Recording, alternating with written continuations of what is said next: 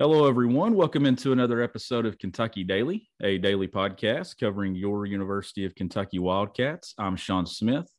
Got a really cool episode for you today, as I'm now being joined by John Wong, a columnist for Nolan Media Group and JustTheCats.com. And he's also the author of now multiple Kentucky basketball books. John, the latest one is Kentucky Passion. John, how are you? Hey, Sean, it's always great to be on with my traveling road warrior partner. Your listeners need to know that other than people inside the UK program, you and me, we probably show up to more road venues than any other media outlets. We were both in Athens. We're both intending to head down to Starkville. Why do you think that is? I don't know. I think a lot of it is my fan background from when I was younger. I think that even though I know as media, when we get there, John, we're covering this thing in a different light, but I still think that we have that background in us where we grew up kind of following these programs. And honestly, as a child, I didn't do all this traveling into these road games. And I think that it's I think that's why I want to do it. I'm like, man, I never did this. And now that it's my job, I don't want to stop. I think I've got a lot of that fan in me. In fact, that's probably part of my persona too. We have to come clean. I mean, you and I, we shared a hotel room in Boise, Idaho together. You can't get much more intimate than that, but it just goes to show you how far we are, how far we're willing to go to follow our Wildcats. And it's kind of difficult, though. We have to wear our media hats, but deep down inside, we're both fans. And I think that's what makes what you and I kind of stand out. That's what makes what we do stand out. It does. I agree with you 110%. And I think that's why you're able to do the things that you're doing with these books. And I'm sitting here on Zoom and I see cut to the chase right there behind you. And then right to the right, you see your latest one, Kentucky Passion, John. What has that experience been like for you? I know covering these games and covering these programs, but being able to sit down and write things about your life following these programs, and then what you've seen since you've been covering these programs. What has that experience been like to kind of put that in words to where everyone else can read it? Well, my tagline is living the dream, and that's literally what I'm doing. Your listeners may or may not know, in my previous life, I was an orthodontist. I created beautiful smiles. I had a successful 30-year career, but deep down inside, I've always wanted to cover University of Kentucky sports. So now I've got this great opportunity where I have the access to be able to ask John Calipari questions, to ask Mark Stoops questions. My gosh, it literally is living the dream. You got to pinch me. On the other hand, don't pinch me. Don't wake me up. I want to continue to live this dream. But yeah, in writing these books, I've always wanted to write a Kentucky basketball book. I've been a fan for probably 50 years. I love to write. I love Kentucky basketball. So naturally, I thought I can combine my two passions by writing a Kentucky basketball book. The problem with that, though, is there are a lot of those books that have already been written. So I'm thinking to myself, what can I do to kind of make this book stand out, to make it pop? And here's where it comes down to what you and I were just talking about. I figured I've got a heck of a bunch of experiences within me. I've been a fan for 50 years. Why can't I take those personal experiences and apply it to the book? So what I did specifically in Kentucky Passion is I took what I considered 52 of the most iconic moments in Kentucky basketball history. And Sean, you're a young guy, but you realize also that it's a glorious history. It's the program with the greatest tradition in the history of college basketball. I take those 52 iconic moments and I want to take the reader courtside with me to re-experience some of those moments again. I also wanted to make the book more than just a basketball book. I wanted it to have some redeeming social value off the court.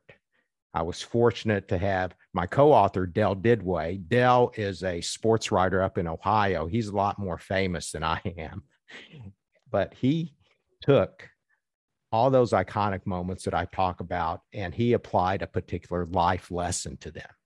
So the book is also meant to be inspirational. It's meant to be encouraging, where not only do you go down memory lane and you relive all these experiences, but after each one of these experiences, we apply a moment of encouragement, inspirational quotes, life lessons associated with the chapter that you just read.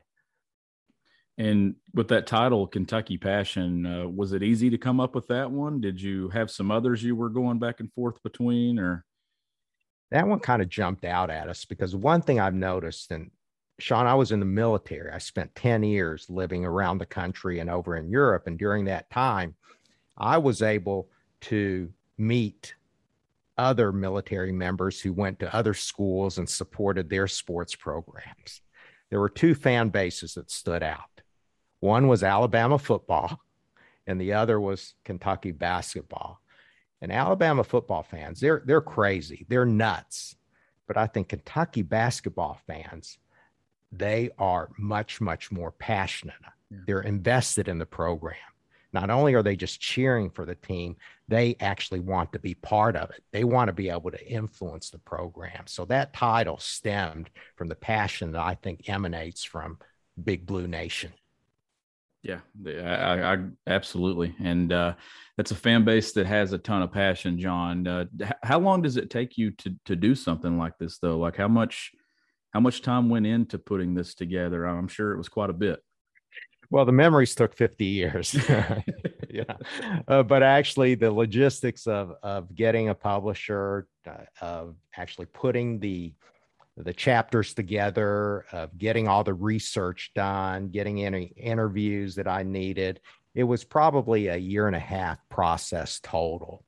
But it went by really quickly. There are other books that I've written that have occasionally been painful. You've had to struggle, for lack of a better word. It's like pulling teeth sometimes. But with Kentucky Passion, it just really flowed naturally. And to me, that's an indication that you're on the right track. You ready? Showtime. On May 3rd, summer starts with The Fall Guy. Let's do it later. Let's drink a spicy margarita. Make some bad decisions. Yes! Audiences are falling in love with the most entertaining film of the year. Fall Guy. Fall Guy? Fall Guy. That's what the poster said. See Ryan Gosling and Emily Blunt in the movie critics say exists to make you happy. Trying to make it out? Nope. Because I don't either. It's not what I'm into right now. What are you into? Talking. Yeah. The Fall Guy. Only in theaters May 3rd. Rated PG-13. It's only a kick, a jump, a block. It's only a serve. It's only a tackle, a run. It's only for the fans. After all, it's only pressure. You got this. Adidas.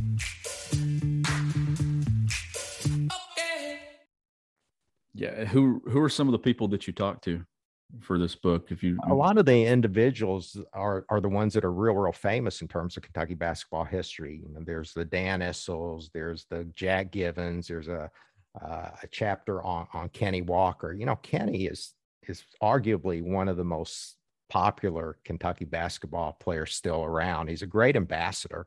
I guarantee that if you walk around town, you see him in Kroger, Kenny will be the first one to stop and talk to you for 20 minutes. I've never seen him turn down an autograph. I've never seen him turn down a selfie from anybody. I've never seen him turn down an interview request at all. So in that chapter, we talk about, do you know what Kenny is probably the most famous for? It's a Charles Barkley episode where Kenny hits the last second shot to beat Auburn in the SEC championship game. And Charles Barkley sits on the floor crying afterwards. He's just inconsolable. And a lot of times Kenny says that that's what people remember him by. He was the one that made Charles Barkley cry. Not only is he Skywalker, but he's the one who made Charles Barkley cry. So it's those little vignettes like that kind of stand out. And there's a chapter too titled Mr. Wildcat, talking about Bill Cotley. I thought that one stood out to me. Yeah, we want to address not only just players and events and moments, but people like Bill Cotley, like Haywood Ledford, who were such big names in the program without actually having scored a point. In the Kiley chapter, I talk about how he was kind of the glue that connected the older generations with the newer generations. And Sean, you're probably in your late 20s now. Are you early 30s? Actually, I'm 32. Oh, no. Oh my goodness. Okay. Yeah, you are an old guy, but still compared to me, you're a young pup. And one thing that I've noticed is that there is a little bit of a disconnect between the Sam Bowie's and Jack Evans and Kyle Macy eras versus the post-Cal eras, those players. And when Bill Kiley was around, he was the one that kind of cemented that relationship. He was the one that tied a Kyle Macy together with a John Wall. So when we lost Bill Kiley, I think we lost a little part of that connection pattern within the program. Yeah. I remember the day. It's still odd to not see him over there on that sideline when you look at that bench, John. But is there anything else you want to point out? Maybe a couple of chapters that. Yeah, we start out with what I consider one of the more exciting games in Wildcat history, and that was what we call the Mardi Gras Miracle, where Kentucky was down on the road at LSU. It was the Pete Maravich Assembly Center. It was, I think, a late Tuesday night ESPN game, and Cats found themselves down 31 points in the first half. So, of course, I'm not down there in person, but I am watching the game on the couch at home and being as frustrated as I possibly could. For some reason, I managed not to turn the TV off. Everybody else turned the TV off. If they told you that they watched the end, they're probably lying. Everybody was bailing out, but somehow Kentucky finds a way to come back and to win that game. When Walter McCarty hit that shot from the corner to put him up, it was like the happiest feeling in the world. It's just unadulterated joy. But I was proud that I stuck around and watched the end of that game.